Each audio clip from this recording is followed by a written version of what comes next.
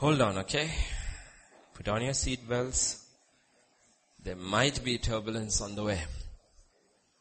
But look to the Lord who steadies the boat. The Lord who stills every storm. The Lord, when He gets into the boat, we can be absolutely sure the boat will reach the other shore. Even this hour, as we look into the Word, let us commit ourselves, our body, mind, soul, our spirit, soul, body, into His hands and pray, Lord, touch me. Touch me, Lord, touch me. Help me to be still in your presence. Help me to put aside every other voice that tries to distract me, the voices of the world. Help me to put it all aside, O God, that I might hear the voice of the one who spoke in a still small whisper to the great prophet Elijah on Mount Horeb. Oh, living God, speak to us once again. Speak, Lord, for you alone have the words of life. Speak to us. I pray, Father, during the ministry of the word, your Spirit will take the word and impress into the hearts of each one, according to their age, according to their capacity, that when they leave, we leave, each one will be fed, full and satisfied. Feed us today, Lord. We pray, for in Jesus' name we pray. Amen, amen, amen. A portion of the message will be from, because most of you were in there, so it doesn't matter if you hear it again. Most of you were in there for the pastor's conference, so part of the message will be from the second half, the afternoon part of this pastor's message, and then we continue to what's not spoken that day. Scripture in the Gospel according to John in chapter 1 and verse 17. It's an oft quoted verse in this church, and we know it so well. Scripture says, the law was given through Moses, or I would prefer in KJV, okay, in KJV. The law came through Moses. Grace and truth came through Jesus Christ. What came through Moses? Law came through Moses. But grace and truth came through Jesus Christ. When you hear the word law, remember the whole law is the truth of God. But in that law is this Levitical law which is connected with ceremonies. That has passed away because it was all fulfilled in Christ. So when Christ the substance came, the shadow ceased. But there is in the law, the spirit of the law always, which is the truth, that never passes away. Okay, so understand when the word law is used, it doesn't mean the law is gone away. What it means gone away is the ceremonial law. We don't offer sacrifices anymore. We don't celebrate those feasts. We don't do the Levitical offerings because all those was a shadow and the substance was Christ. And when Christ fulfilled it all and ultimately fulfilled it by going to the cross and being the Passover Lamb of God, they lost its relevance, meaning. So that has passed away. But the truth in the law will never pass away. Why? Because like we keep hearing over and over, truth cannot pass away because truth is not the way the world thinks or even we think. Truth is a person, the very person of God. And He does not pass away. He does not change. So Jesus came full of grace and full of truth. Full of grace and full of truth. So there is this perfect balance. Absolute balance, which is what we need in life. Full of grace, full of truth. So if like we looked at, if Jesus came with grace and truth and His entire ministry was a ministry of grace and truth, how could He minister that way? Because He was full of grace and full of truth. And we see the two titles given to the Holy Spirit in the New Covenant is, He is the Spirit of grace and the Spirit of truth. So when you ask of God, Lord, fill me with the Holy Spirit, ask Him to fill you with more grace and more truth and more grace each day. So there has to be balance. If we speak only of grace, we'll become totally unbalanced on the liberal side. That is where God understands everything. If we only speak of truth, we become unbalanced on the other side, that we become very judgmental, pharisaical kind of a church. So grace and truth has to be balanced. Truth is connected with God's justice and righteousness. Grace is connected with God's love, His mercy, His compassion, and His power to deliver. Understand these two sides. Truth is connected with God's justice and His righteousness. His justice, His judgments, His righteousness, all this is connected with truth. Grace is connected with His mercy, with His kindness, with His compassion, with His love, and His power to deliver who have been judged by truth. If there is no truth, then there is no need for grace. You need to understand that. Okay. Why do you want more grace if there is no truth? You need grace only if you accept truth. Where there is no truth, there is no need for grace. That's why Jesus says, I have come to save the sinners, not the righteous. If you have declared yourself righteous, then there is no truth in you. And if there is no truth in you, you don't require any grace. Grace is only for the one who is judged by truth and acknowledges constantly, yes, in the light of truth, I am a sinner. He is the only one who will know the need for grace. Like we looked earlier, the Hebrew word, remember, truth is connected with judgment, justice, and righteousness. The Hebrew word for both justice and righteousness is the same. It's the same. It is the word called Zedek. You may not think, you may not know it, but actually you know it. That is from where we have Melchizedek. Melchizedek means King of righteousness. King of righteousness. And he dwells in Jerusalem, which means the city of peace. So Melchizedek is the King of righteousness and the King of peace. And if we do not have righteousness, if we do not seek righteousness, and we do not receive the righteousness of God, peace won't be there. Because they are conjoined twins. You cannot have peace without righteousness. Because Melchizedek rules from Jerusalem. The first time we hear the term righteousness is in Genesis 15 and verse 6.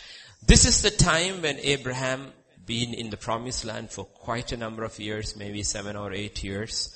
And remember, he defeated those armies, the 3 armies, combined armies, which had defeated the 4 kings and taken Lot as prisoner. Abraham took his 318 servants, aligned with the local chieftain, went and defeated those armies. On the way back, Melchizedek met him, blessed him, gave him wine and bread. And then Bera, the king of Sodom, tried to seduce him with the wealth of this world. He said no. And after that, all is over. He's sitting in Mamre, inside his tent, probably fearing. After you've done a great thing, you fear.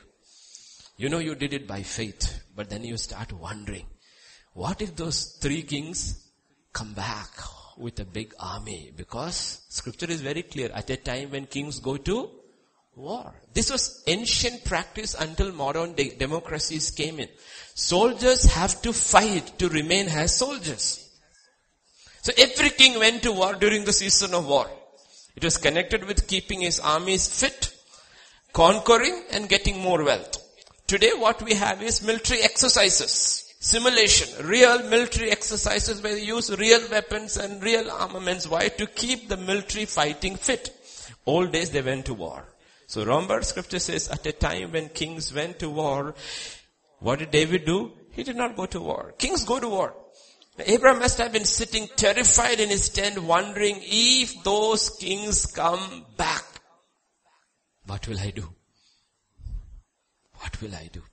He was sitting there fearful. That's when the Lord appears to him and says, Abraham, do not fear. I am your shield and your exceedingly great reward. Don't be afraid. I am your shield. I am your reward. At that time, Abraham makes this statement. What is the use? I have no children. What is all this prosperity? I have nobody. This Eliezer, that servant, will ultimately take it all. That is when God takes him out. So it is night. It is not day. We know from the context of the story, it is at night God appeared to him in the tent. He takes him out and tells him, take a look at the skies. Can you count the stars? He says, no. Millions spread around in the night sky. It's not a Hyderabad sky. It's a Canaan sky. 4,000 years ago. Absolutely clear. No mist, no pollution, no fog, nothing. Absolutely clear. One end of the spectrum to the other and filled with stars. He said, can you count? He said, no. He said, your descendants will be like that. The very difficult thing for a man to believe when you're almost, how many years old? 80. 83, 84 years old. He says, that's it. And scripture says, he believed in the Lord. What did he believe? He had a reality on which he could believe. That was his body and the body of his wife and the fact of time and history that I've been married for 25, 30 years probably. My wife has never conceived. And now she's past the age even of bearing children. That is my truth. Then there is another truth that is removed from this. That is what God has spoken. He says, your children shall be like this. What shall I believe? My truth or your truth? That's the walk of faith. Do you believe your reality or do you believe what God has spoken? And God is truth. He's not a man that he should lie. And God is always true. So scripture says when he believed in the truth of what God had spoken, God said, you're righteous. Zedek, you're righteous. Are you seeing it? When God counts us as righteous, every time we believe what God says, it is very difficult to believe in our normal reality.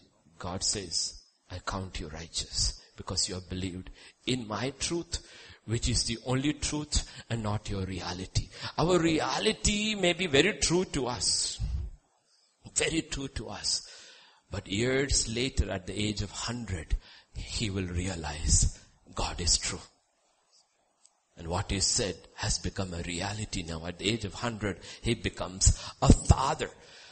So Abraham is declared righteous. And God says, when you and I believe what God says and not what we see, or what we feel, or what we hear, not the wisdom of the world, or the opinions of the world. When we believe what God has spoken, we are declared righteous. So remember, truth is intimately connected with the justice and the righteousness of God. Keep this in your minds, okay, because we'll start expanding on this. Truth is intimately connected with the justice and the righteousness of God. And grace and truth go hand in hand. Very oft repeated examples, that is for those who've been here for years, those who have come recently. We have to repeat the same old truths over and over again. Whenever people came to Jesus, he always asked them, what do you want? What do you want?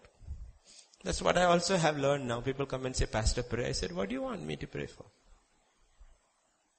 And then suddenly think, I went to Pastor, I didn't know what to pray for. Okay, pray for my spiritual growth. It's a very dangerous prayer to ask for. Break him, mold him. Otherwise you will never grow spiritually. Put him through the furnace, burn him 7 times over. You want me pray over you like that? So before you come to be prayed over, be very careful. What do you want? What do you want? I want this, I want this. He said, take it, go. But whenever people came for salvation is connected with the righteousness of God.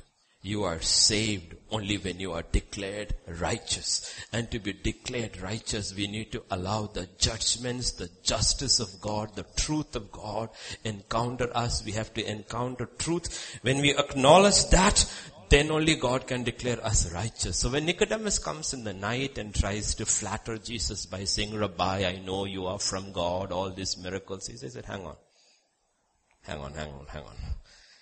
You haven't come for a discussion, right?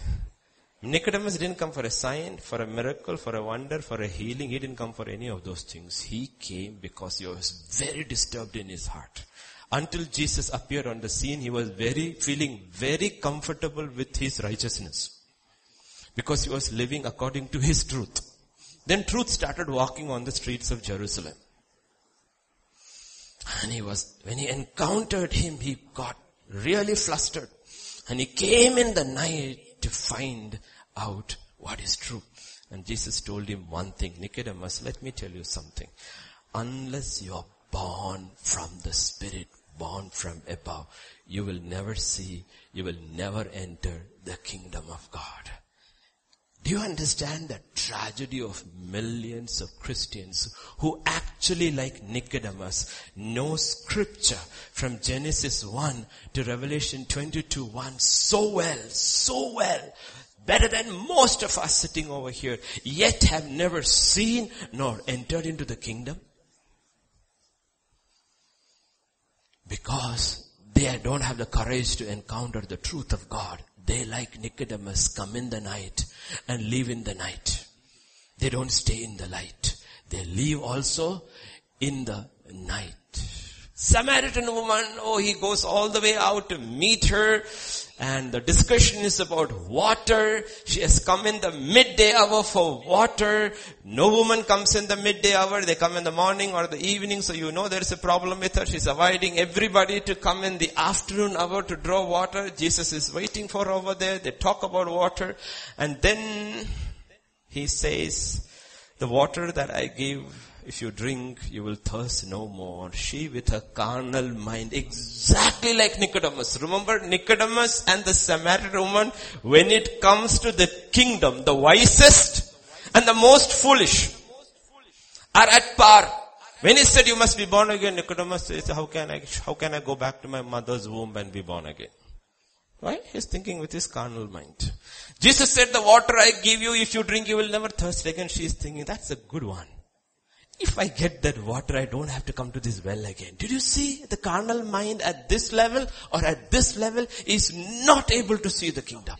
Cannot see the kingdom. Because spiritual things are spiritually discerned. To be spiritual discernment, you need to be born from above. As soon as she says that, he said, go get your husband and come. Why do you have to bring your husband to get water? Because she's got an issue in her marriage, which has blocked her. She said, I have no husband. He said, verily, truly you have spoken. You had 5 husbands and you are living with the 6th one. What is encountering over here? What's happening over here? When he said about receiving eternal water, he's talking about grace. He says, if you need that grace, everlasting life, we need to have a little encounter with the truth about you. Because she was willing to receive the truth, what does now the Heavenly Father and his new daughter, Samaritan daughter, start discussing? They start discussing about worship. Because the first response to salvation always is worship. Abel worshipped God. That's the first thing written about faith. Worship. The first response to salvation always is worship. Not work. It is worship.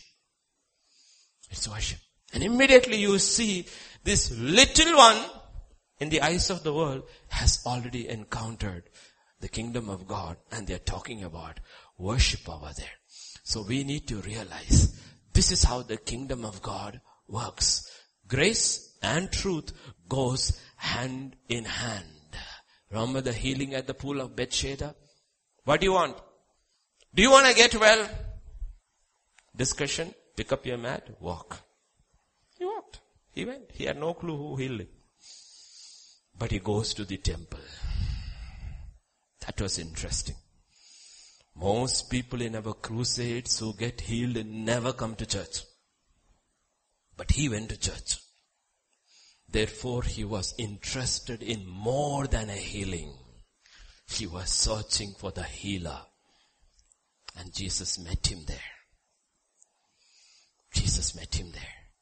And when Jesus met him there, he had a word to speak to him. Now it's not grace, it's about how to receive grace. You need to encounter truth. What did he tell him? Don't sin again. Don't sin again. Otherwise something worse will happen. Understand, why did you come to church today? If you have come to church today like the man at the pool of Bethesda, you will hear from him. He will have a word to speak to you. Why did the crowds and the disciples leave Jesus? Was it because of grace? No. Did anybody leave Jesus by saying, you are not very compassionate today, I don't want to follow you? Was that the reason? You are so unkind to me. Was that the reason? Was he less merciful? Was it because of lack of love? No. Why did they leave him? Because of the truth. What did they say? This is too hard a teaching. Hard for them to receive it. It was not hard for Jesus to teach it. It was very hard for them to receive it. So understand, people left Jesus and people leave Jesus not because of grace, but because of truth. But grace and truth goes hand in hand. When the woman caught in adultery is brought before Jesus, everybody is standing there ready to condemn under the law. And he's upholding the law. He won't break the law. Because what he's upholding is the truth in the law. Because truth has declared if you commit adultery, you should die. That is the letter of the law. What is the spirit of the law? The spirit of the law is that if you commit adultery, your marriage will die. The life in the marriage will die. It will go. That is the spirit of the law. The letter of the law is kill the adulterer. So they brought her and said, what should we do? Has he come to break the law? No, he has come to uphold the law. So what does he say? Anyone who is without sin, let him cast the first stone. He says, I uphold the law and I will prescribe the punishment according to the law. He didn't say anyone who is without sin, let him cast a knife. That is not written in the law. It is said she should be or he should be stoned to death. He says, cast a stone. Go ahead. Suddenly, everybody left. Everybody left. Then he asks, is there nobody to accuse you? And she says, no. Now again he has to uphold the law. What does the law says? You cannot judge anybody without 2 or 3 witnesses. Who says that? The law says that. He says, there are no witnesses. But I know you have sinned. I know you have sinned. Why? What does he say next? Go, sin no more. Sin no more. God is saying, I don't need witnesses. Nothing is hidden from the eyes of God. I know you are guilty. Go, sin no more. It is grace and it is truth. Go. You're free. That is grace. Sin no more. That is truth. Sin no more, or next time you won't be set free. So please remember, grace and truth goes together. If you don't walk in truth, he says, grace won't sustain you ultimately. Ultimately, grace won't sustain you. Grace will take you for a season, but if grace has to take you into eternity, you and I have to encounter truth all our life. Again we saw on that Saturday, Jesus said, I am the way, the truth, and the life. Are there 3 different people or is it one person? It's one person. How wonderful it would be like if people said, Pastor James is the way, Vijay is the truth, and Eric is the life. They will say, you know what, I will leave Vijay, I will go to Pastor James and I will go to Pastor Eric. So nice. Vijay, we will leave him alone because he is the truth. I'll go to Pastor James. He's so kind. He's the way. And Eric is so young and full of life. I will go to him. Does it work that way? Because Jesus said, I am the way, I am the truth, I am the life. Problem is, all these three happens to be the same person. There's only one way to life. Only way, one way to life. That is Jesus.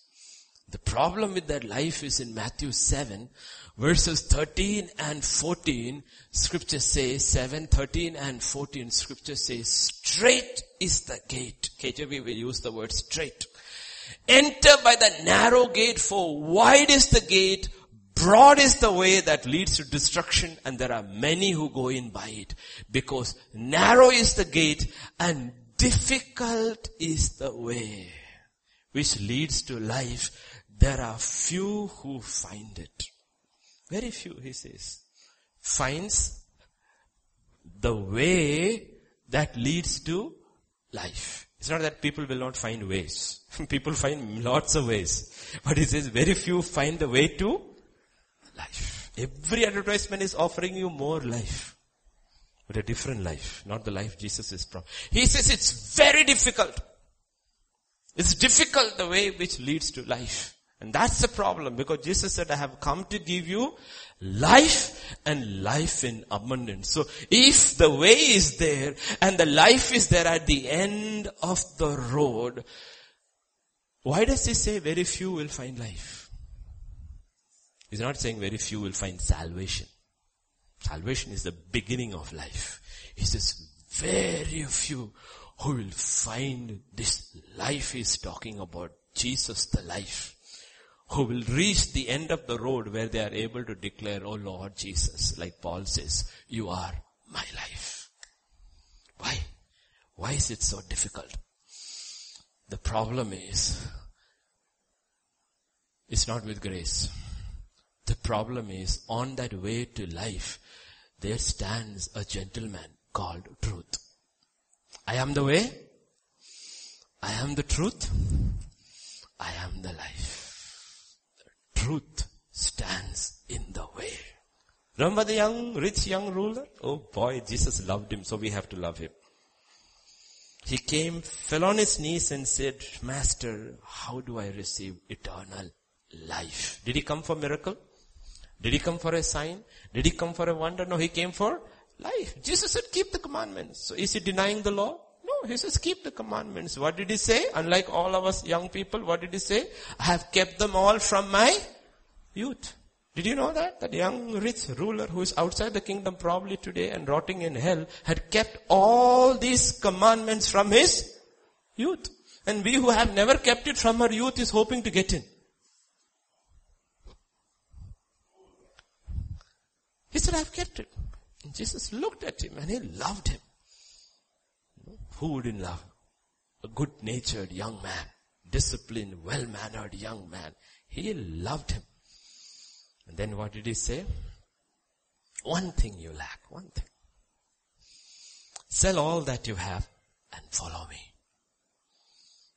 And scripture said, he was a rich man. His fails fell. He became very sad and he walked away. Why? Because he encountered truth. He encountered the truth about himself and he couldn't handle truth. Though he had come to the way that leads to life. He had come to the very way that leads to life, but truth he couldn't handle. And I'm telling you, if anybody sitting this in hall and been sitting here for weeks and months and years together, if Jesus finally comes and ends up in hell, it was not because there was an abundance of grace. It's because you did not deal with truth in your lives and you chose to live a lie and pretend to be something which you were not, consistently before God and before man. That's the reason truth stands in the way. You have to deal with truth with God. Daily. Daily. Truth with God. You don't fool around with God. Rich young ruler couldn't deal with the truth.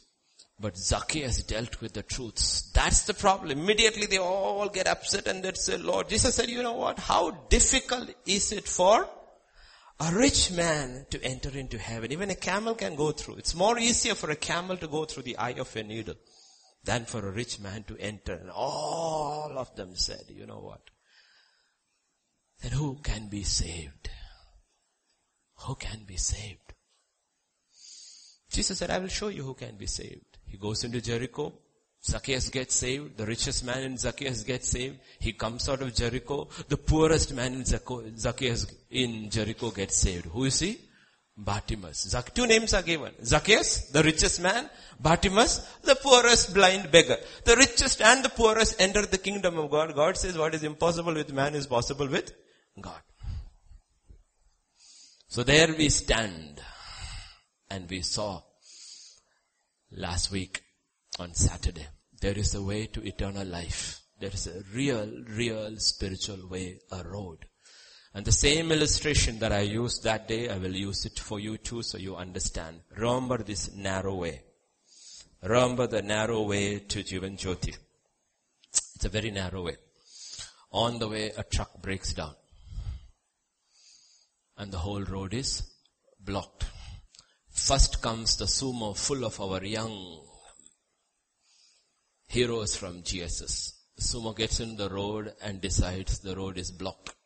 And now it is trying to reverse. Next comes all these beautiful young ladies who are coming in the eco. And as they enter into the lane, they see the the sumo reversing. So they stop. And the third car coming is Pastor Vijay's car full of little children. They see and they don't even enter. They stay away. Now what is the problem? Why is the first car reversing and the third car trying to turn and the second one and the third is not even entering? What is the problem? The problem is on the road a truck has broken down. The first vehicle broke down in the street and it starts affecting the movement for all the others in the road. Now we turn to Isaiah chapter 59 and verse 14. Justice is turned back. Righteousness stands far off. For truth is fallen in the street and equity cannot even enter. What is equity? Equity, the simple word explanation is fairness or impartiality. Equity, fairness or impartiality. What is scripture saying?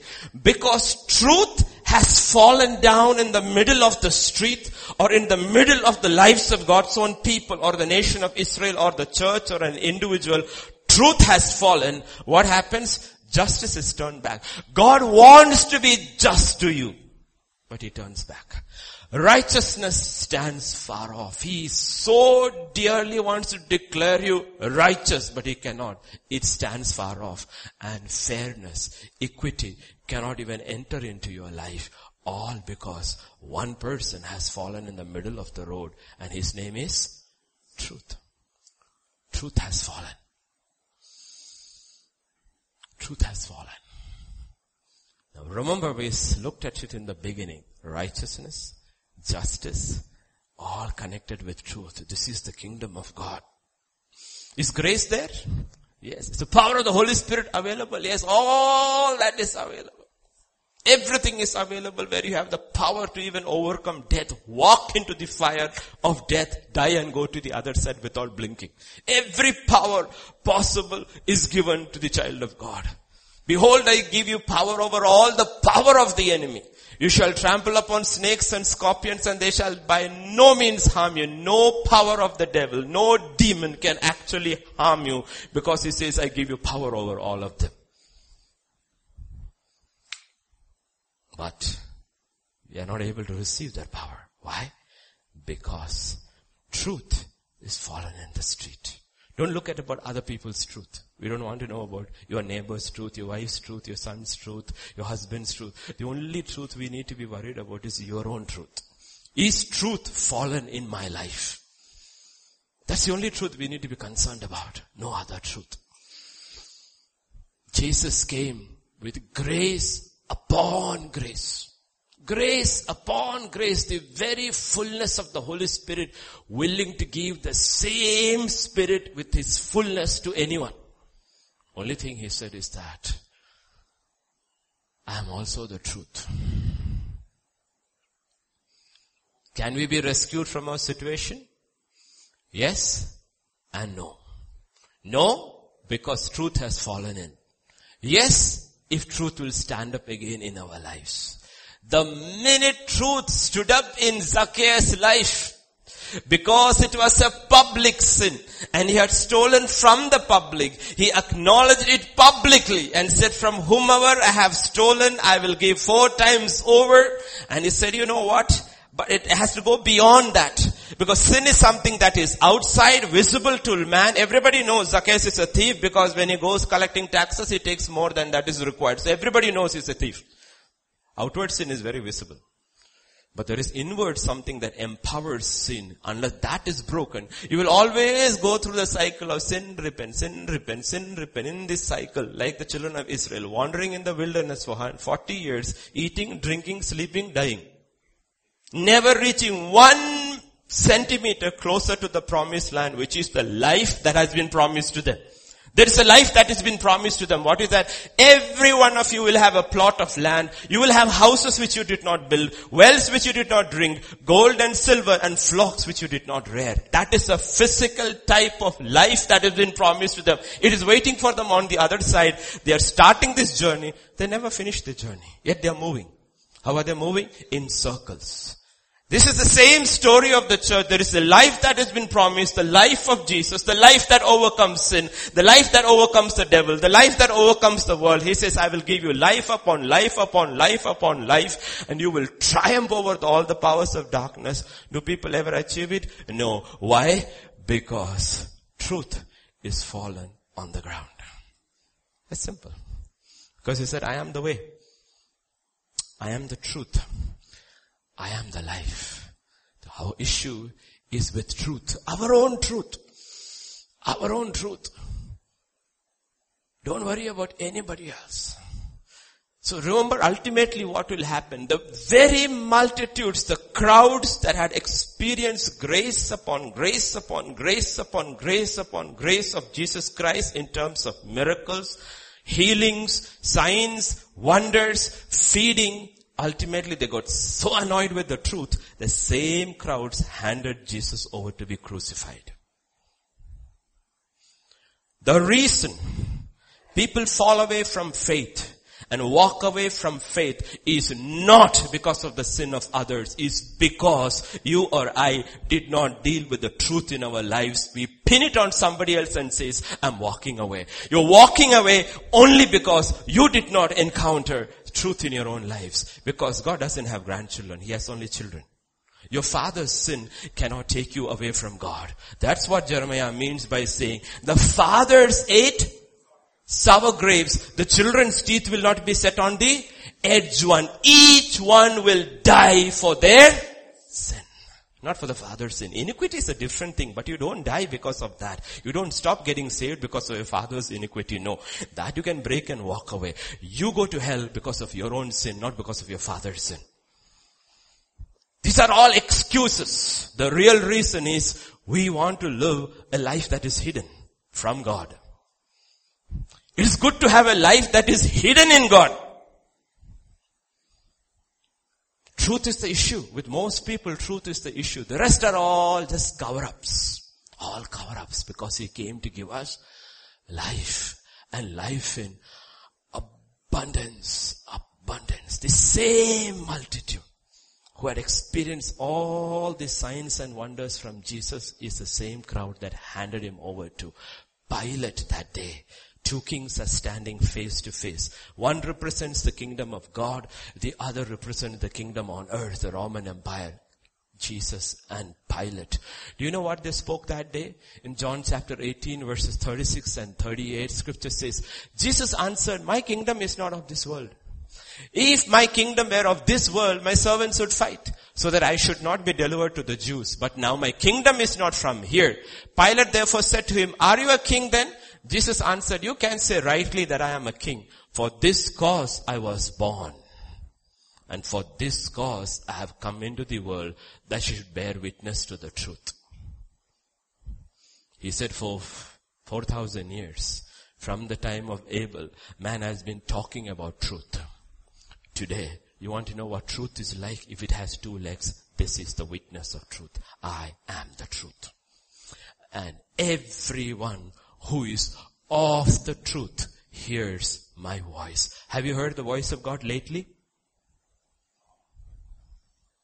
Have you heard the voice of God lately as this morning?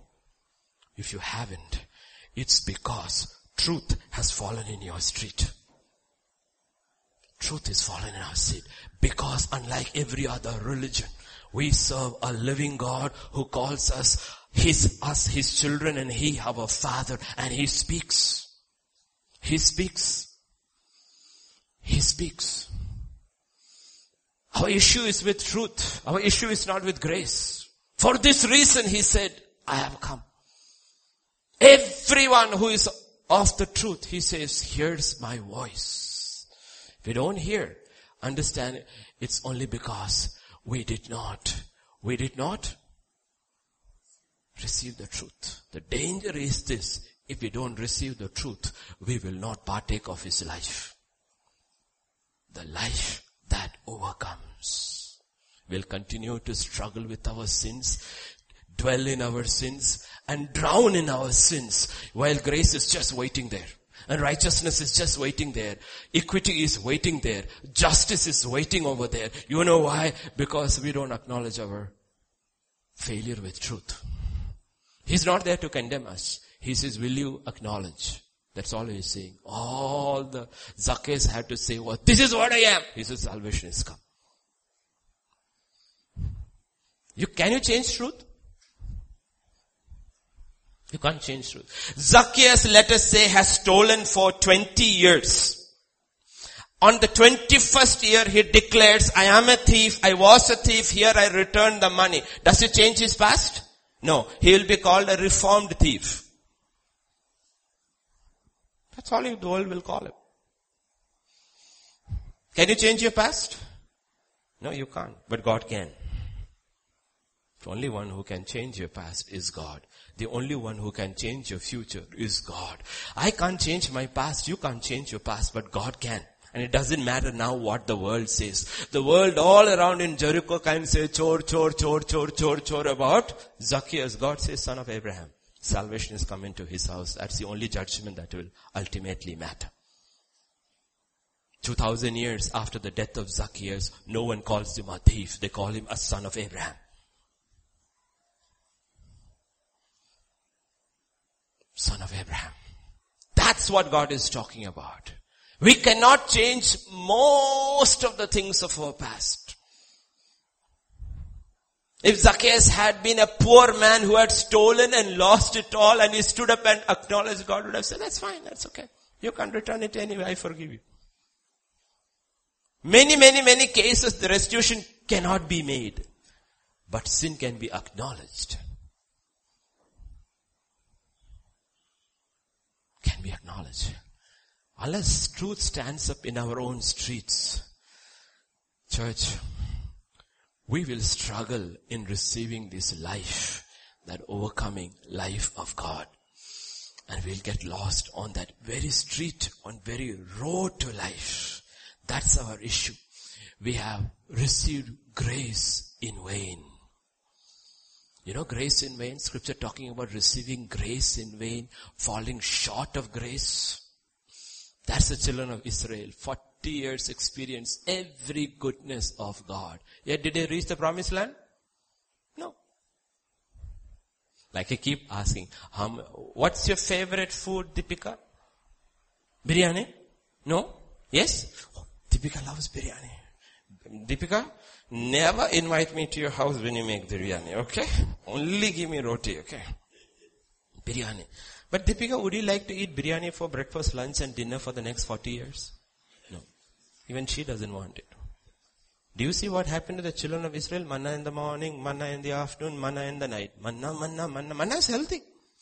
But do you really want to eat the same food for the next 40 years? No. The children of Israel, as soon as they crossed in the promised land and crossed River Jordan, scripture says manna stopped and they started eating barley. Why? God says, variety is for the overcomer, not for the others. The one who doesn't overcome, what does he know? Jesus has, Lord, forgive me, forgive me, forgive me, forgive me, forgive me, forgive me, forgive me, forgive me, forgive me. What is he doing? Walking with God in circles. The overcome is walking with God on a straight line. He knows Jesus differently each day because God is able to reveal himself to him. Today you have barley. I am barley. Today you have wheat. I am wheat. Today you have again manna. Yes, Lord, the old tastes good. You experience me differently each day. Have you grown knowing him? Or are you just satisfied with manna? Yes, he forgives. But don't die in the wilderness. He forgives. Understand, there is so much more to this life God is calling. So much more.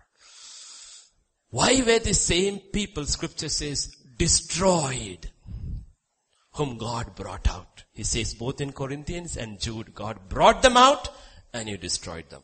God brought them out and you destroyed them. What destroyed them? Grace? No, grace protected and kept them well-fed, fat, little chunky monkeys walking around in the desert. Nobody died because of an illness. Scripture is very clear, none was ill nor feeble among them. This fellow, 6'3" fit, built like Samson will fall dead. Why? Because he turned 40 years. When Jesus pronounced the curse, he was 21. It didn't matter how healthy you were. At 61, you died. Can you ever imagine? You preserve, you exercise regularly, you take your vitamins, you eat so healthy, you never drink, you never smoke, you are so health conscious. At 61, you have a heart attack and you die. That was the story of the children of Israel. Nobody drank. Nobody smoked. They had their vitamins regularly. They were so healthy. They were fit. They walked every day, exercise. They were so fit. At the end of 40 years, it didn't matter who it was. Even if it was Moses, he died. You didn't live one day more than 40 years. Why? Because you wouldn't receive truth in your lives. That is what we need to understand. Seek ye first the kingdom of God and his righteousness. God says righteousness. Truth, justice, righteousness, equity, they are all intimately connected. In Hebrews chapter 1, verse 8 and 9, scripture says, to the Son he says, your throne, O God, is forever and ever. A scepter of righteousness is a scepter of your kingdom. Your kingdom is a kingdom of truth. And the scepter of your kingdom is righteousness. That is where we stood. If you don't preach truth, I cannot be declared righteous. You cannot be declared righteous. No justice of God will come into our life. Equity stands far away.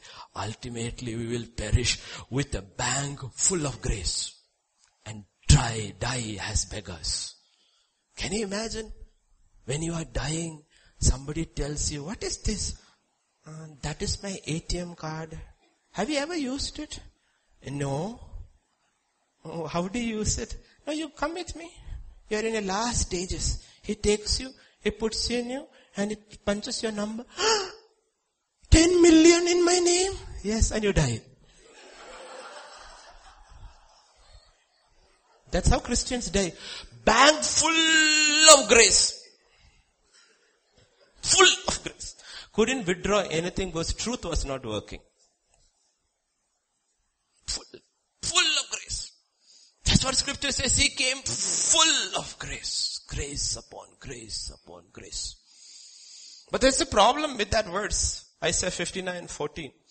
Scripture says truth is fallen in the street. He's only fallen. Truth as Jesus Christ did not fall in the streets of heaven. He fell in your street and my street. Truth is only fallen. Truth does not die. It can fall on the street. You can do whatever you want to do with it. But one thing alone you cannot do. That is, you cannot kill it. Because Jesus does not die. Even if he dies, he rises back to life. That's what scripture says about the first man who died for truth. Even though Abel is dead, he still speaks. Why? Truth does not die. It does not die. Second thing about truth, the problem with truth is everything changes, but truth never changes. Oh, how we wish truth changes. Truth doesn't change. Why? God never changes. That's what I said. The problem with truth is a person, and the person of God. And the word of God is truth. It never changes. It has the power to change me, but it itself will never change. Third thing you need to realize is, without truth, the way is blocked. There is no way to life. Without truth, there is no way to life. Hallelujah. Sermon didn't end, it's beginning.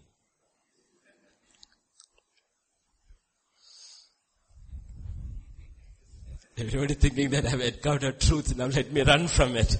No, you can sit and enjoy it a little more. Truth, judgment, justice, equity, righteousness. They are all intimately connected. Why does God ask us to meditate on His law? In Joshua 1 verse 8 He says, "This book of the law shall not depart from your mouth, but you shall meditate on it day and night. You may observe to do according to all that is written, for then you will make your way prosperous." Your way will become prosperous because that's the way to life. Meditate upon my word day and night. In Psalm 1 and verse 2, the psalmist says, his delight is in the law of the Lord, and in His law he meditates day and night. He meditates day and night. In Psalm 119 and verse 97, scripture says about David, "Oh, how I love your law. It is my meditation all the day." Really? Do we meditate on His law day and night, His word day and night? Why? Why did Jesus say, "I have not come to abolish the law, but to fulfill the law"? Why did He say that? In Matthew 5:17-20, He will say, "Do not think I have come to destroy the law or the prophets. No, I did not come to destroy, but to fulfill. For assuredly I say to you, till heaven and earth pass away, not one jot or one tittle will by no means pass from the law till all is fulfilled. Whoever therefore breaks one of the least of these commandments and teaches men so shall be called least in the kingdom of heaven. But whoever does and teaches them, he shall be called great in the kingdom of heaven. For I say to you that unless So law is connected with righteousness. I'm not talking about the Levitical law. I'm talking about the spirit of the law. It is connected with righteousness. Understand, the law came through Moses. Truth came through Jesus Christ. But do you know what the lawgiver ultimately will say in the last breath of his life? You know what the lawgiver will say?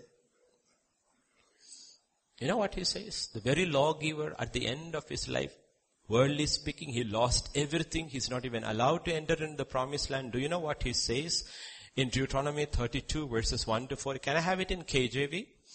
"Give ear, O heavens, and I will speak, and hear, O earth, the words of my mouth. Let my teaching drop as the rain, my speech distill as the dew, as raindrops on the tender herb, and as showers on the grass." Verse 3. No, verse 3. Come. "Because I will publish the name of the Lord, and ascribe ye greatness unto our God." We sing this song. "He is the rock." Look at verse 4. "His work is perfect, for all His ways are judgment. A God of truth, and without iniquity. Just and right is He." Did you see that's how he ends his life, declaring what God is? All of us must come to this point in our lives one day. Look back at our lives and be able to say, "Lord, you are the rock, unchangeable. Thank you, Lord, I guided my life ultimately at your truth because you did not change. You are the unchanging rock. Your work is perfect. You have done your perfect work in my life." Why? Because all your ways are judgment. or justice. A God of truth and without iniquity, which here means injustice. You are just and upright. You know that song? Keep singing that song. You see, our major issue, our struggle with worship is when we sing those songs. For us, those songs are lyrics. They are not life. But the people who wrote the hymns, those songs were not lyrics. They were life. They were expressing the life of Christ in them. For us, they are just lyrics, but doesn't matter. Keep on singing until it becomes life. He says, justice, judgment, truth, just and upright you are. Because what we hear today, everywhere, is the cry is for justice. What do people say? It is not right. It is not just right. It is not fair. Meaning equity. It's not fair. God says, you really want to know what justice is? He says, meditate upon my law day and night. Meditate upon my word day and night until it soaks into your spirit. He says, just don't read scripture. Meditate, because the words of God is the very life of God, the very spirit of God. Truth, judgment, justice, equity ultimately will lead to righteousness. The scepter of His kingdom is righteousness. How many of us want to rule when Jesus comes? That's what His promise. No, everybody wants to rule, power. But the question God is asking is, how can you rule then if today you don't welcome the judgments of God and accept He is right and upright and just without sin? Can we? Because this is the promise that is given. Everybody is going to rule one day. Justice. That's the cry. The American election is better than any Hindi movie serial. It's a joke in the last days. You listen. Everybody is saying, I am right, you are wrong. And everybody is crying out for justice. But nobody wants truth. We have to remember about justice very clearly. Today now, fundamentally listen carefully, because by chance some one of you becomes a lawyer one day or a judge one day.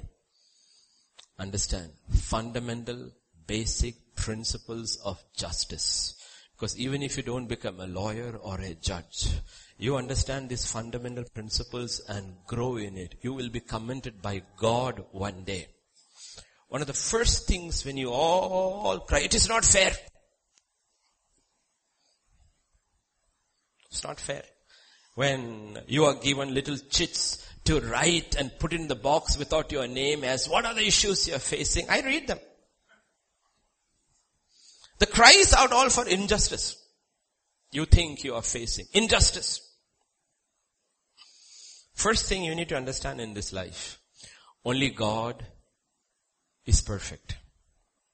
Only God has perfect justice. Therefore, only His justice is perfect. Did you get it? God is truth. Therefore, only He is 100% just.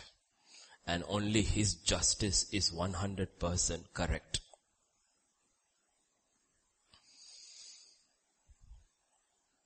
You have to be very careful about this. Because if you and I want to receive justice, judgment has to be executed. Judgment can be based only on what truth is. And there is only one person alone who knows the whole truth. Who is it? God. Not even we ourselves know the truth about ourselves. There's only one person who is truth. We learn about truth, we hear about truth, we try to apply truth, but He is truth. Therefore, only He is just and only all His ways are justice. truth, our truth, not God's, is usually based on what you know, what somebody did. That's not God's truth. That's our truth. Therefore, be very careful when you think and talk about justice. People must not be punished for what we think they did. A lot of you people are angry. A church like this full of orphans and single mothers will be very angry. Deep inside there is a lot of anger. Why are you angry? Because you are angry because of what you think somebody did. Maybe your father, your mother, your husband, your wife, your children, whatever. You are angry with somebody because of what you think they did. But people must never be punished for what we think they did. They must not be punished for what they appear to be doing. Appear to be doing. Let me give you an example. You went to Sujitra for something and you saw Sami standing near the wine shop. At the wine shop, not near, at the wine shop, buying a bottle of wine. You saw it and you went. Before you know, half the town already knows. Because newspapers are not needed today. Twitter, chatter, all this. Sami drinks. What does Sami do? Sami drinks. Because, how did he make that judgment? Because he appeared to be buying wine to drink. You assumed the second part. But what if my wife sent him to buy a bottle of wine to marinate the meat?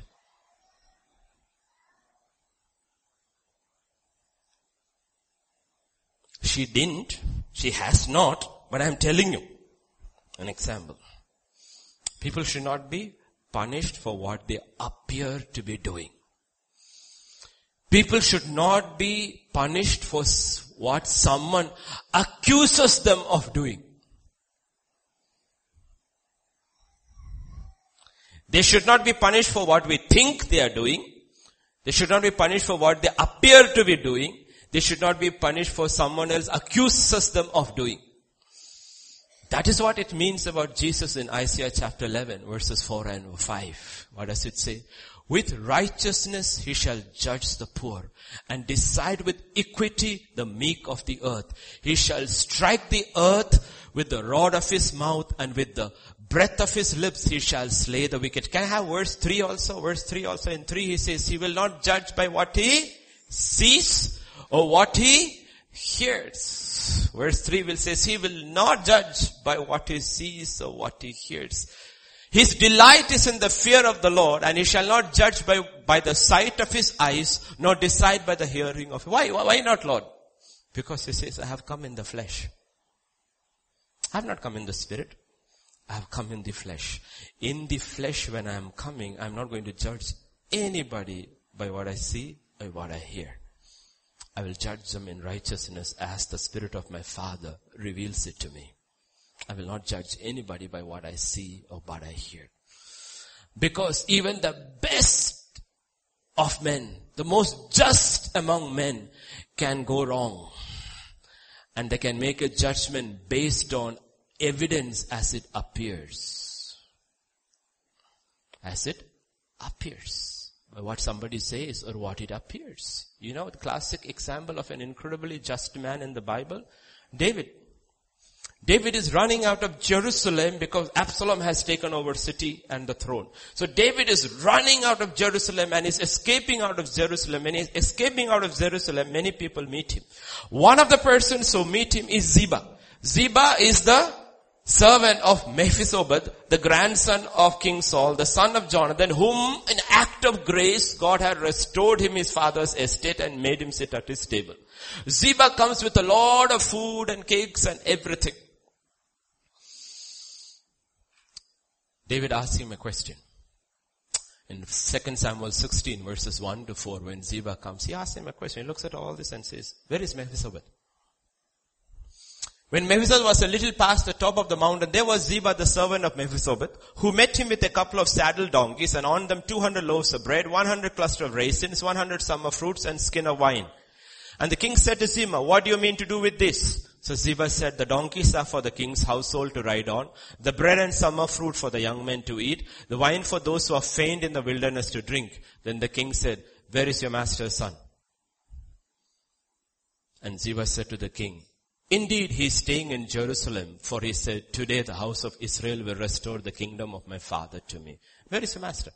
Where is Mephibosheth? What did Ziba say? Oh, he's staying back in Jerusalem. Because he's thinking, you have fallen and the people will arise and give me my grandfather's throne. You know immediately what David says in verse 4?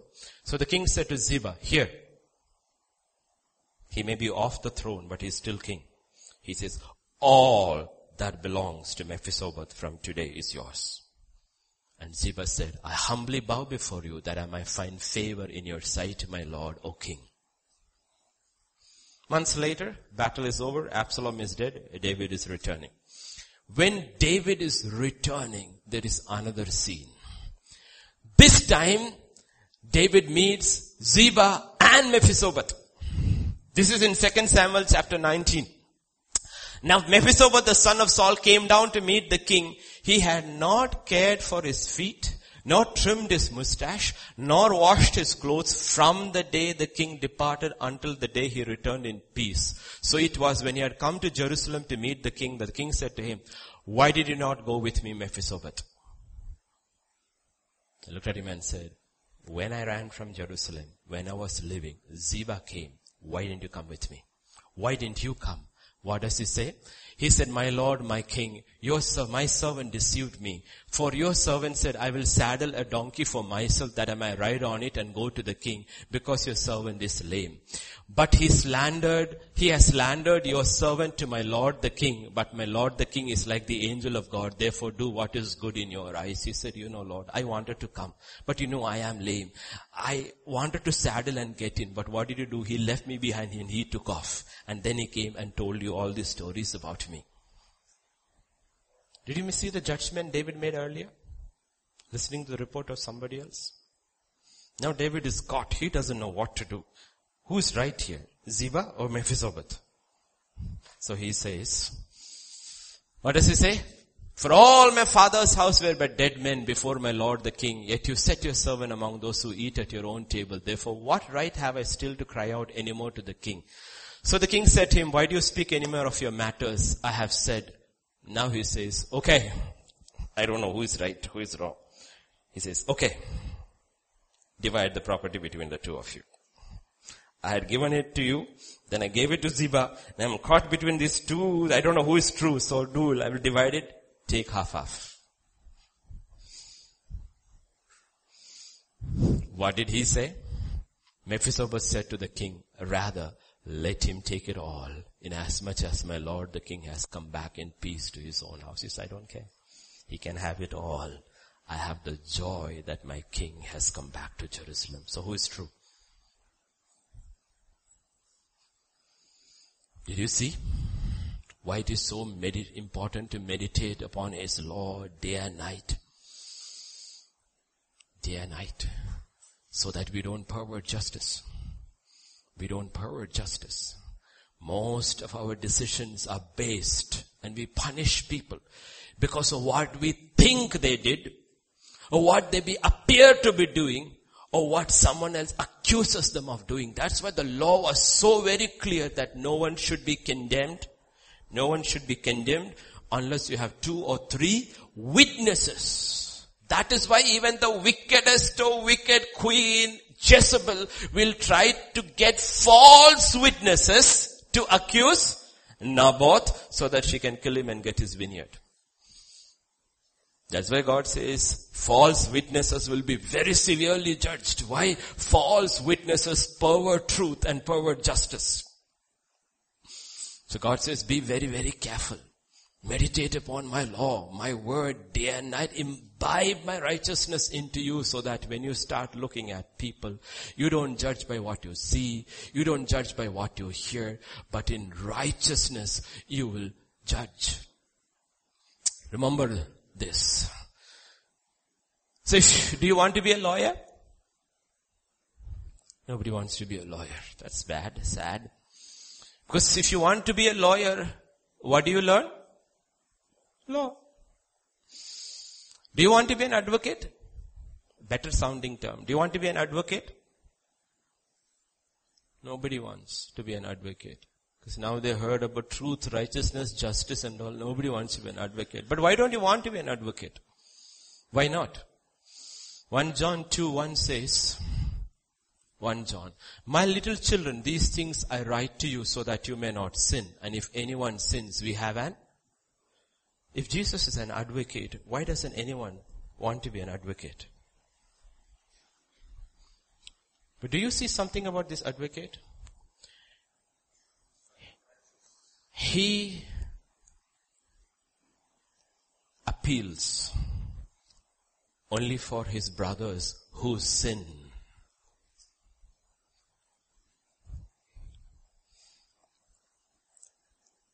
He's an advocate of his brothers. When we fall and we cry out, he contends for us in the Father's presence. He's an advocate. Only a sinner needs an advocate. If you don't accept truth and acknowledge you are a sinner, do you need an advocate? Can Jesus speak on our behalf in heaven? No. Jesus is the original brother's keeper.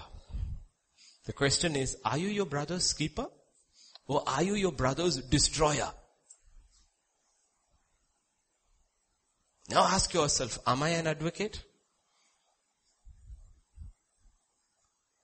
Do I uphold the law? Do I uphold justice? Do I uphold his righteousness? Or do I falsely accuse? There are only two sets of people who study the law very carefully and constantly. One is the advocate, the other is the judge. Do you know every judge keeps on studying the law and ultimately it's lawyers who become judges?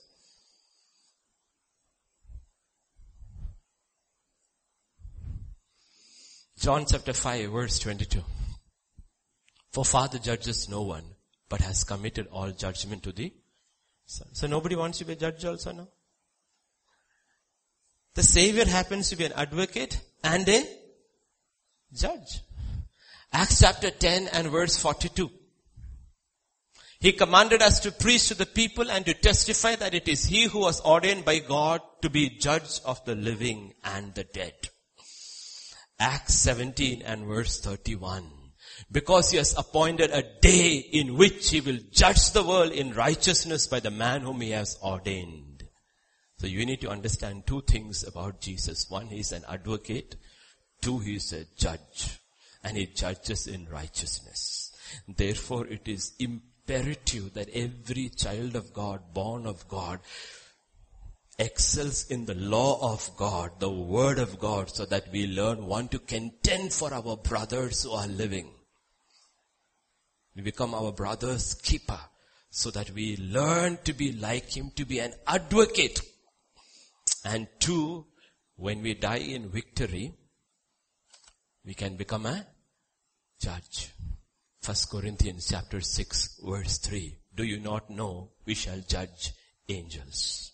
Now let me ask you this question. If truth has fallen in our ground, in our way, and righteousness stands far away, equity doesn't even come, justice doesn't come into my life, if you and I do not grow in the righteousness of God which is connected with His truth and His justice, do you have any hope of one day judging angels, reigning and ruling with Him? No. That is why God says, meditate upon my word day and night. Do not let it depart from my mouth. Can we ever judge unless we know the law of God? The very righteousness of God has become our life. That is why Scripture says, I am the way, I am the truth. The truth has to ultimately becomes our life. We are preparing for eternity. So we have to learn, one, not to judge. First we have to learn not to judge. Why? Because we cannot see clearly. Matthew 7 verses 1 to 5. Judge not that you will not be judged. For with what judgment you judge, you will be judged. With the measure you use, it will be measured back to you. Why do you look at the speck in your brother's eye, but do not consider the plank in your own eye? How can you say to your brother, let me remove the speck from your eye, and look, a plank is in your own eye? First thing God says is, don't judge. Why? Because we cannot see, we don't have evidence, we don't know the truth. So be very, very careful. Don't judge others. Second thing he says, learn to judge. Learn to judge yourself daily, very well. Grow in righteousness, grow in the Spirit. Why? It is very important if you learn to judge yourself according to the truth of God and keep growing in life. 1 Corinthians chapter 2 verse 15 says, he who is spiritual judges all things, but he is not judged. You can stand before God one day and God says, like the X-ray machine, clean, you can go, nothing to judge. Why? Because you judge yourself daily. You are a spiritual man. You were not busy judging others, you were busy judging yourself. You judged. Third thing you need to realize, you only judge. Authority. Children, look here very carefully. Never judge, because God has given you children no authority except over yourself. Don't judge your parents, whether they are there with you or whether they have left you or whether they are dead. Don't judge your wardens. Don't judge your teachers. Maybe because you are GSS, you speak fantastic English and those teachers don't speak, don't judge them. Don't judge. You judge, God says, with the same measure you judge, I will judge you back one day. You judge your parents, you judge your teachers. I will tell you, if Jesus tarries to come, one day you will have a child who will look right in the face and says, you are good for nothing. You know why? Because you judged when you had no authority. Don't do that. Don't dare to do that. Don't judge. Judge. And don't judge where you have no authority. No authority. Very careful about these things. Third thing, remember. Every judgment we want and we make is very temporary. Very temporary judgment. Final judgment is set for another day. The Bible forever calls it the day of judgment. Honestly, I don't know how long that day is, because scripture also says a day is like 1,000 years. All these people from Adam onwards have to be judged. So it's a very long day. That's the day another Joshua will arise and say, sun don't set, moon don't move, because judgment is not over. It is called the day of judgment. Matthew 12 and verse 36. But I say to you that for every idle word men may speak, they will give account. First, he will talk about deeds in another place, words in one place. He says, don't worry. Every word you have spoken, text, SMS'd, emailed, if has not been repented and forsaken, is lying in God's server. Hillary Clinton may be able to bleach her server. This server cannot be bleached. It will remain there. The only way you can remove it is by repentance. The only thing that can clean it is the blood of Jesus. Nothing else will remain. Take it off. Therefore God says, on the day of judgment, everything will come. Everything will come. That day may be 1,000 years. I sometimes wonder logically, is it 1,000 years? Why? Because in Luke 13 verse 32, scripture says, Luke 13, no, not 12. I'm sorry, 13:32. Luke 13 verse 32. He told them, go tell the fox, behold, I cast out demons and perform cures today and tomorrow. The third day I shall be. The third day is coming, is the 1,000-year reign of Jesus. Only the perfected saints will rule. All the others will be being perfected in word and deed. That's not the way to talk. Change your language. That's not the way to text, Johan. Change your text. You cannot hide anything during that 1,000 years. Jesus is ruling. Saints unruly. Nothing is hidden. He will teach you how to text. Honestly. He will teach you how to mail.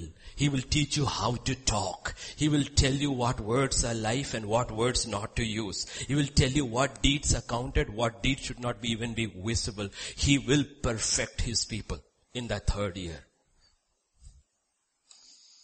But then you are not teachers in that 1,000 year. You are students, while the saints are teachers. I don't understand, but I'm presuming something is going to happen in the final year, the final 1,000 years. That is why it is good to learn the justice of God now. The righteousness of God now. The truth of God now. Rather than waste 1,000 years learning it when you can learn it now. Understand the principles of judgment. Principles of judgment. Did you get it? Another thing which I want to tell you today. Another thing, married people especially, listen to this. In life, daily life, while dealing with issues, no two people may agree always on what is just. No two people may agree on what is just, because we don't know the whole truth. We don't know the whole truth. It's one of the fundamental things of life.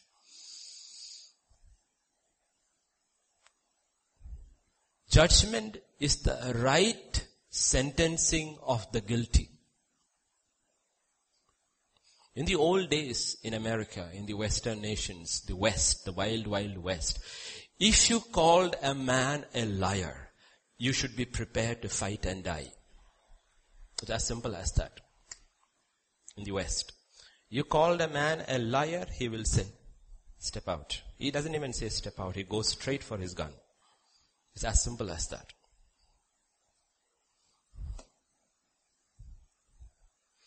Judgment, when you make a judgment, you are sentencing the guilty. But the question is, do you have the evidence? 2, do you have the authority?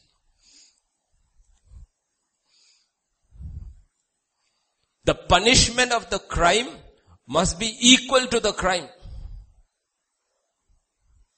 Remember this. The punishment of the crime should be equal to the crime. This is the principles of God's justice in the Bible.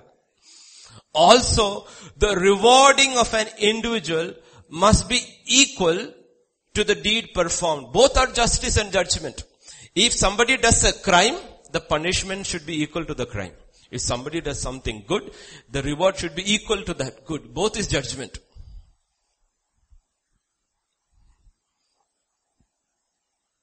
Are you understanding principles of justice? I'm not getting into details. Get these principles in your mind. Over the weeks we'll look at it. Another thing, remember, punishment must be predetermined. Why so? Old Testament laws not only stated the wrong, but also stated the punishment. Why? Because justice cannot stand many calls.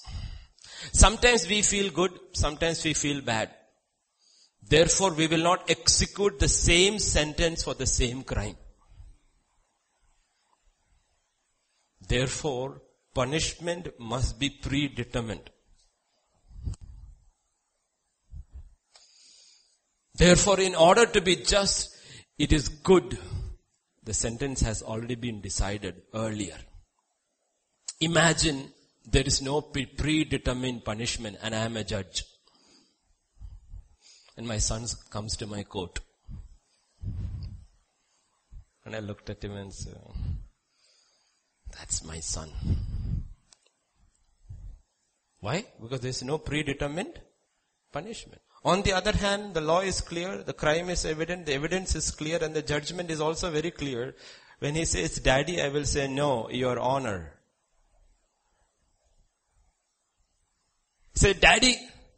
Look at him and says, excuse me, in the court, you shall address me as Your Honor. Because emotions have no role to play with justice. That's why Jesus says, many will come to me on that day and say, Lord, Lord. And he will say, yes, my disciple. He says, I do not know you. You're standing now before the law. Emotions have no place over here. There was a time of grace for that. Now you're standing at another time. You're standing before the court. God uses the same yardstick in the Bible. Romans 6:33. The wages of sin is death. That's why we preach truth. What if he says wages of sin is 2 months imprisonment? Would anybody be serious? Wages of sin is a vacation. Wow, everybody would be so happy. With the wages of sin is death. Everybody is sinning. But it's very predetermined. Wages of sin is death. Therefore it doesn't matter who it is. The wages of sin is death. So even if it is your own son who appears in your own court, when you sit in that seat, you are upholding righteousness, truth and justice, and the person is coming as guilty. And you pronounce, my father? You'll say, no, address me in the court as your honor. Because I'm here to uphold justice, not sanctify a relationship.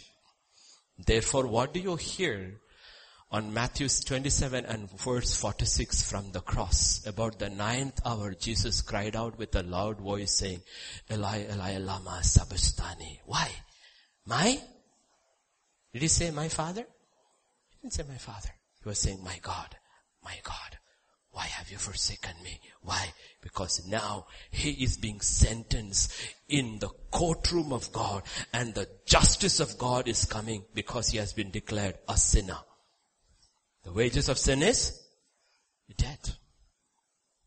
And Mark will repeat in Mark 15:34, the Aramaic version, Eloi, Eloi, lama sabachthani, my God, my God. Nowhere in any scripture when he is being judged, he says, my Father, my Father. No, he says, my God, because he is the judge of all flesh. And flesh is being judged. Why? Because it's a justice system of God. In Habakkuk 1:13, scripture will explain, to wit, not Hebrews, you are of purer eyes than to behold evil and cannot look on wickedness. Why do you look on those who deal treacherously and hold your tongue when wicked devours a person? This part is talking about man. This is talking about God. You are of purer eyes than to behold evil. Your eyes are so pure. You will not behold evil. Even if that evil is now on your own only begotten son, the father turns away. And what does the son cry out? My God, why have you forsaken me? Do we understand the justice of God? This is the justice of God and the righteousness of God when sin was put on the son. The Father, perfect in justice, judged man in the son. Are you getting the picture? That is why we have to be very careful about the judgments we make. Slow to make judgments, yet grow in the righteousness of God. And as we grow in the righteousness of God, accept these principles of justice established by God. One of the principles is what I mentioned earlier. No two people can agree on what is just. There are so many areas in life which is not very clear. So we can agree to disagree. I must not reconcile your justice with mine. Now I'm speaking to men. Young men, look here. Young men, married men, listen. Because you have heard so much about power, authority and order and all in this church. You might sometimes run with it. All that has got to do with judgment and justice. But we must remember this. In so many areas of life, this doesn't even apply. I as a man must not try to reconcile my justice with my wife's justice. Especially when the word of God is not clear. What does it mean in simple terms over which people fight?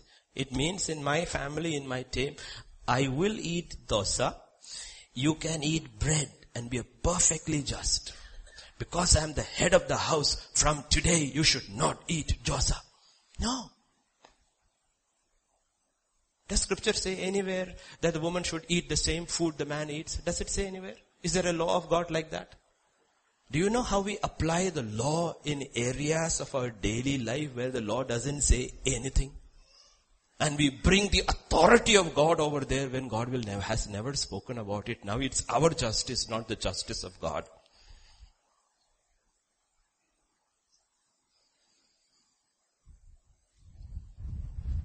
We have to be very careful about these things, because these are things connected with truth, justice, and righteousness. For I could be wrong and the other person absolutely right.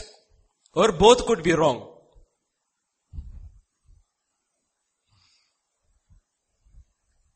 Both could be absolutely wrong. I could be right and my wife absolutely wrong. My wife could be absolutely wrong and I could be absolutely right. Or both of us could be wrong. Absolutely. And we are still fighting over justice.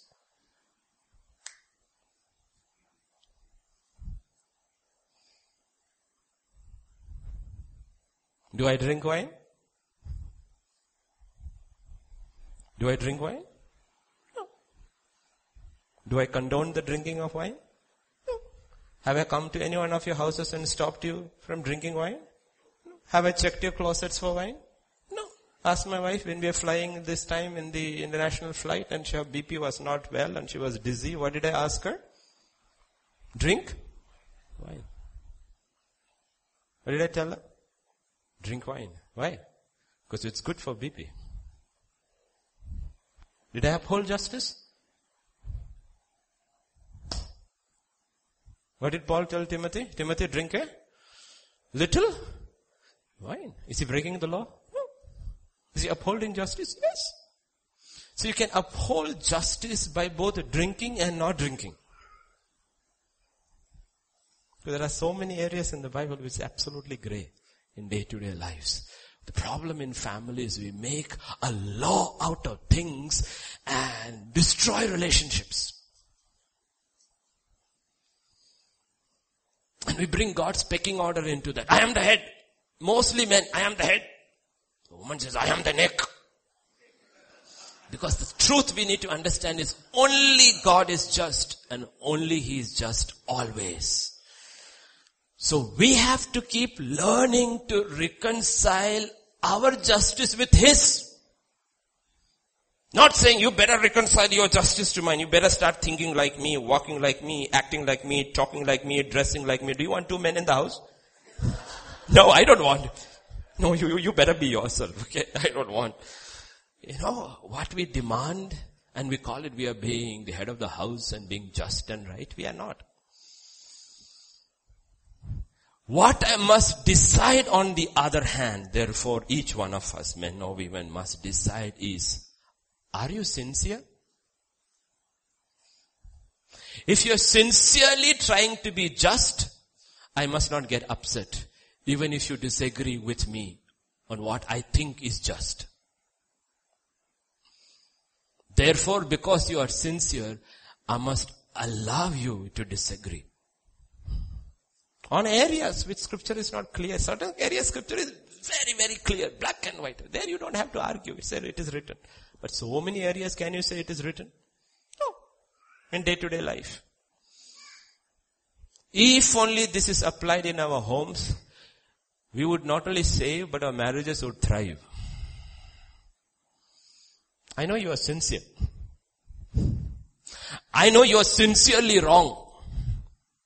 But you know what? You haven't understood that you are sincerely wrong. Therefore, I'm not judging you. Accept your sincerity. And Jesus did it. Our example is Jesus. In 1 John chapter 46, verse 47. Nathanael said to him, can anything good come out of Nazareth? Can anything good come out of Nazareth? Philip said, come and see. Do you think Jesus did not hear him? Of course he heard him. Instead, what did he say? He said, he saw Nathanael and he said, behold an Israelite in whom there is no deceit. You know what? Look at that fellow. That's absolutely sincere. Even now he's sincerely speaking from his heart, though he's sincerely wrong. I like him. He's sincere. True Israelite. There is no deceit in him. Who is he talking about? He's talking about Jesus. And Jesus is saying, wow, you are sincere. Will we say that?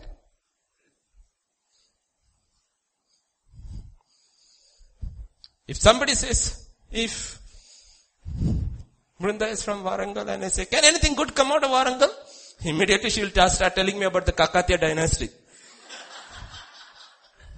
You have no idea about Warangal and our ancestors, and once it was the capital and it was a railway junction divided into Kasipet. Oh, we'll start talking about history, geography, science, rocket science also will bring in there. Here, Nathanael is saying, can anything good come out of Nazareth? And Jesus says, I like that man. He's sincere. He's sincere. He's sincerely wrong, but he's sincere. He made a judgment. He made a judgment. But there is no evil in his heart. He's a good guy. He's not a bad guy. He's a good guy. He's a sincere guy. He's sincerely wrong this time. 100% wrong. I love him. You know what? I can correct him because his heart, there is no deceit. Really? Yes, verses 48 and 49. Next two verses, 48 and 49. Nathanael said, how do you know me? Jesus answered and said to him, before Philip called you, when you were under the fig tree, I saw you. Next verse, Nathanael answered and said to him, Rabbi, you are the Son of God, the King of Israel. What is he saying? I correct myself. A little 5 minutes earlier I said, can anything good come out of Nazareth? Now he's saying, out of Nazareth has come the Son of God, the King of Israel. I stand corrected. God says, did I tell you he's a sincere kid? He just needs a little correction. If only we learn to live by those principles instead of fighting over things which are totally unnecessary in homes and in families. Because everybody wants to prove, I am correct and you are wrong, as if you are the custodian of truth.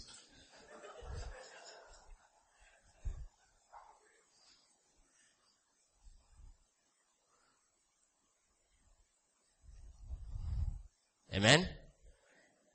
I'm not going into the next part because there's a lot to cover. But are you getting fundamental principles? Young people, are you getting fundamental principles? Young ones often sitting over here come from broken homes, so many of you. Are you understanding fundamental principles? When you misdirect your anger because of what you went through in life, be very careful because you are judging. You heard me speak about my father so many times, right? Did you hear judgment in anything that what I spoke about my father? That I could actually stand back and say, because of that man, the whole family was ruined. Factually right. But it is not true. In God's sight. And I look at him, enormous compassion. Enormous compassion. I look at my mother, enormous compassion. Do you able to see people with compassion? Even this morning, when I and my wife were talking about certain people, I say, I'm shaken inside when I see people who are people of God once, the road that I'm taking, I'm shaken inside. Can't believe these people are actually doing and saying these things. Unbelievable. It shakes me up because, Lord, where are they going? Where are we going? Do we see the justice of God and then start looking through the justice of God? Do you see why God says, love your enemies? Why? He says, do you know what that day means, the day of judgment means? Do you really want that person with whom you are so angry and bitter in hell? Do you know nobody comes out of hell? It's a place you don't want even your worst enemy to be. Are you able to see through the justice and the righteousness of God?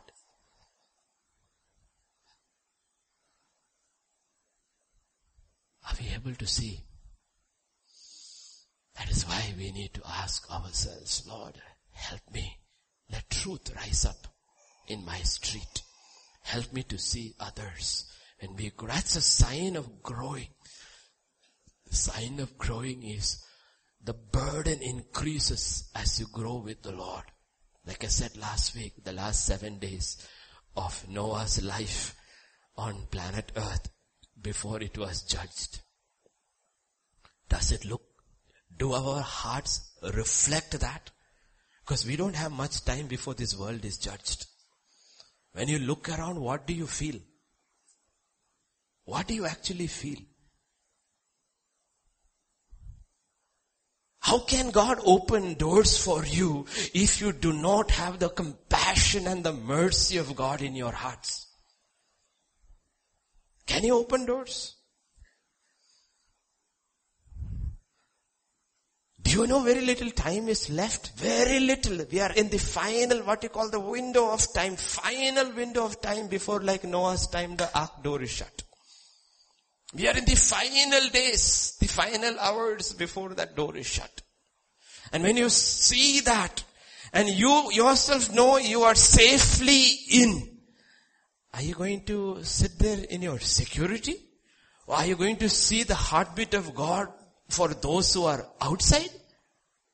Like that, I understood that, like I said, one like about my language, maybe your language also has illustrations like it. They say it the way Jesus said in simple terms, which everybody understands. I gave you that illustration earlier, and I'll repeat it again.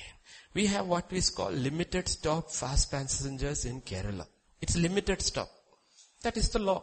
Limited stop. It leaves Trivandrum, it's going to Kollam, it has 2 stops, that is all, maybe 1 stop. But if the bus is empty, you show your hand, the driver will stop. Why? What is the purpose of the bus?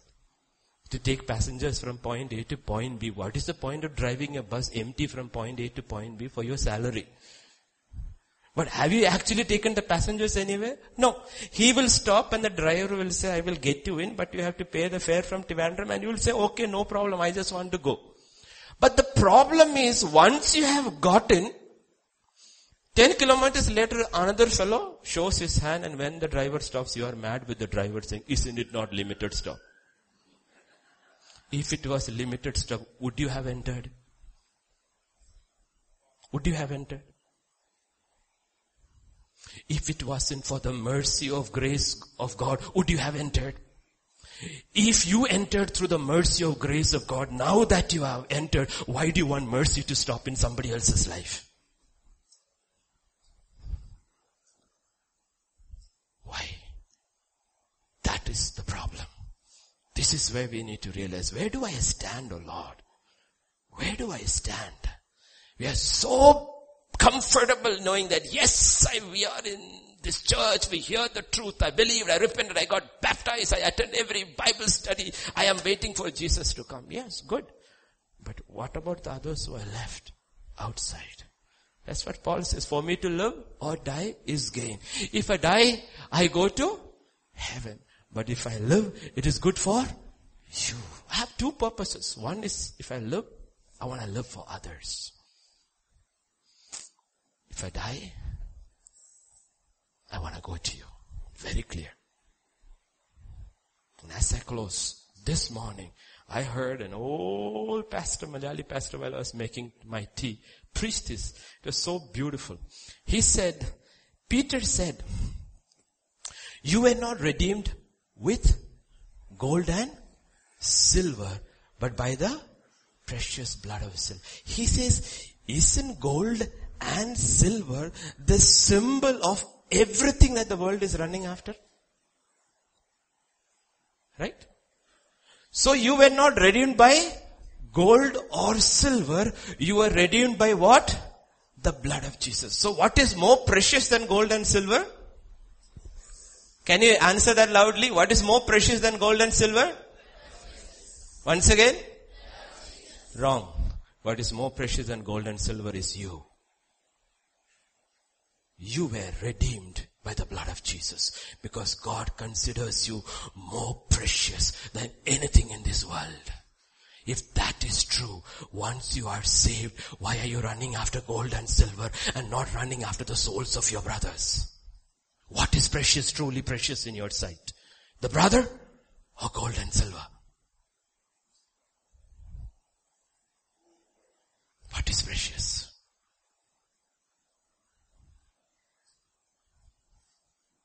There was something in God's sight more precious than the blood of his son.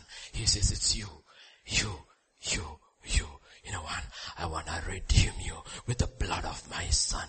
Once we realize you look at yourself, then you understand what Jesus meant by saying, love your neighbor as yourself, because you are the most precious set of beings ever known in history.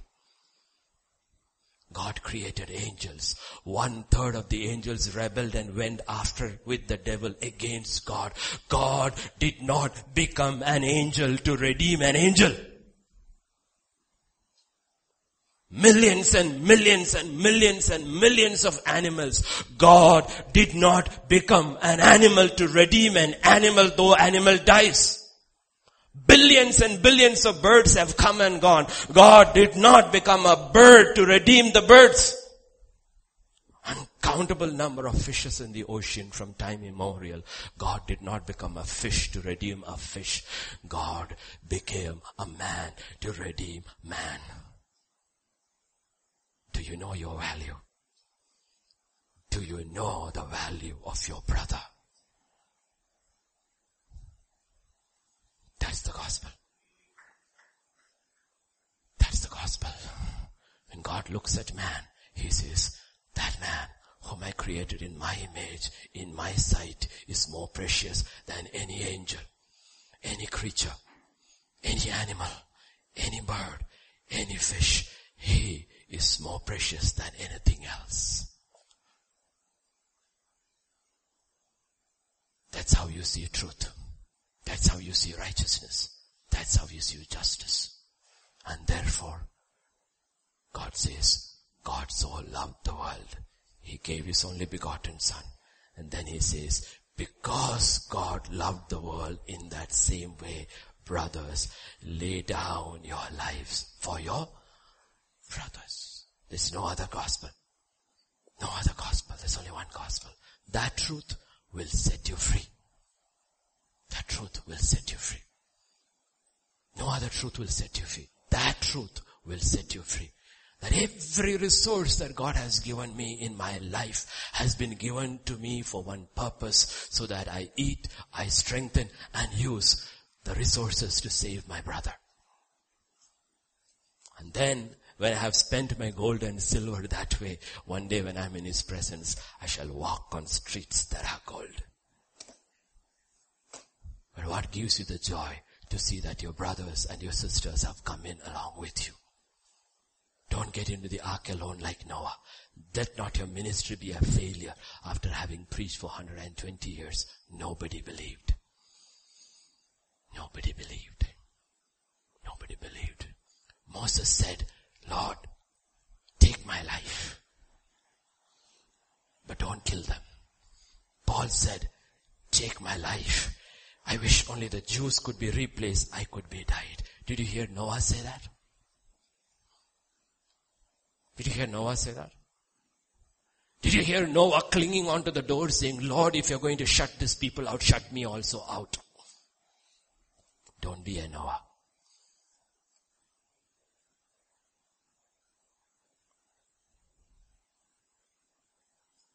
Don't be a Noah. Cry out for mercy. Cry out, cry out, cry out, cry out for mercy. Lord, your coming is so close. My father who left me, my mother who left me, my grandfather who abused me, my husband who abandoned me, my children who don't even call me. Don't worry, cry out for souls. All those things doesn't matter because they made wrong judgments based on wrong information. Forgive them. Doesn't matter. Because another day is coming called the day of judgment, where everybody will be judged on truth, right information. Walk through that day. God's green channel. Nothing to declare. Wow. Every time I go abroad and come back, I feel good. Nothing to declare. Nothing to declare. Oh, how we could enter a heaven like that. Can you imagine? Nothing to declare. Oh, you try to escape into heaven saying nothing to declare. It won't be possible. God will say, hey, you, how come you are in the wedding feast without the right clothes? Customs officer is there also. We don't want that. We don't want that. Can we stand? Can we pray?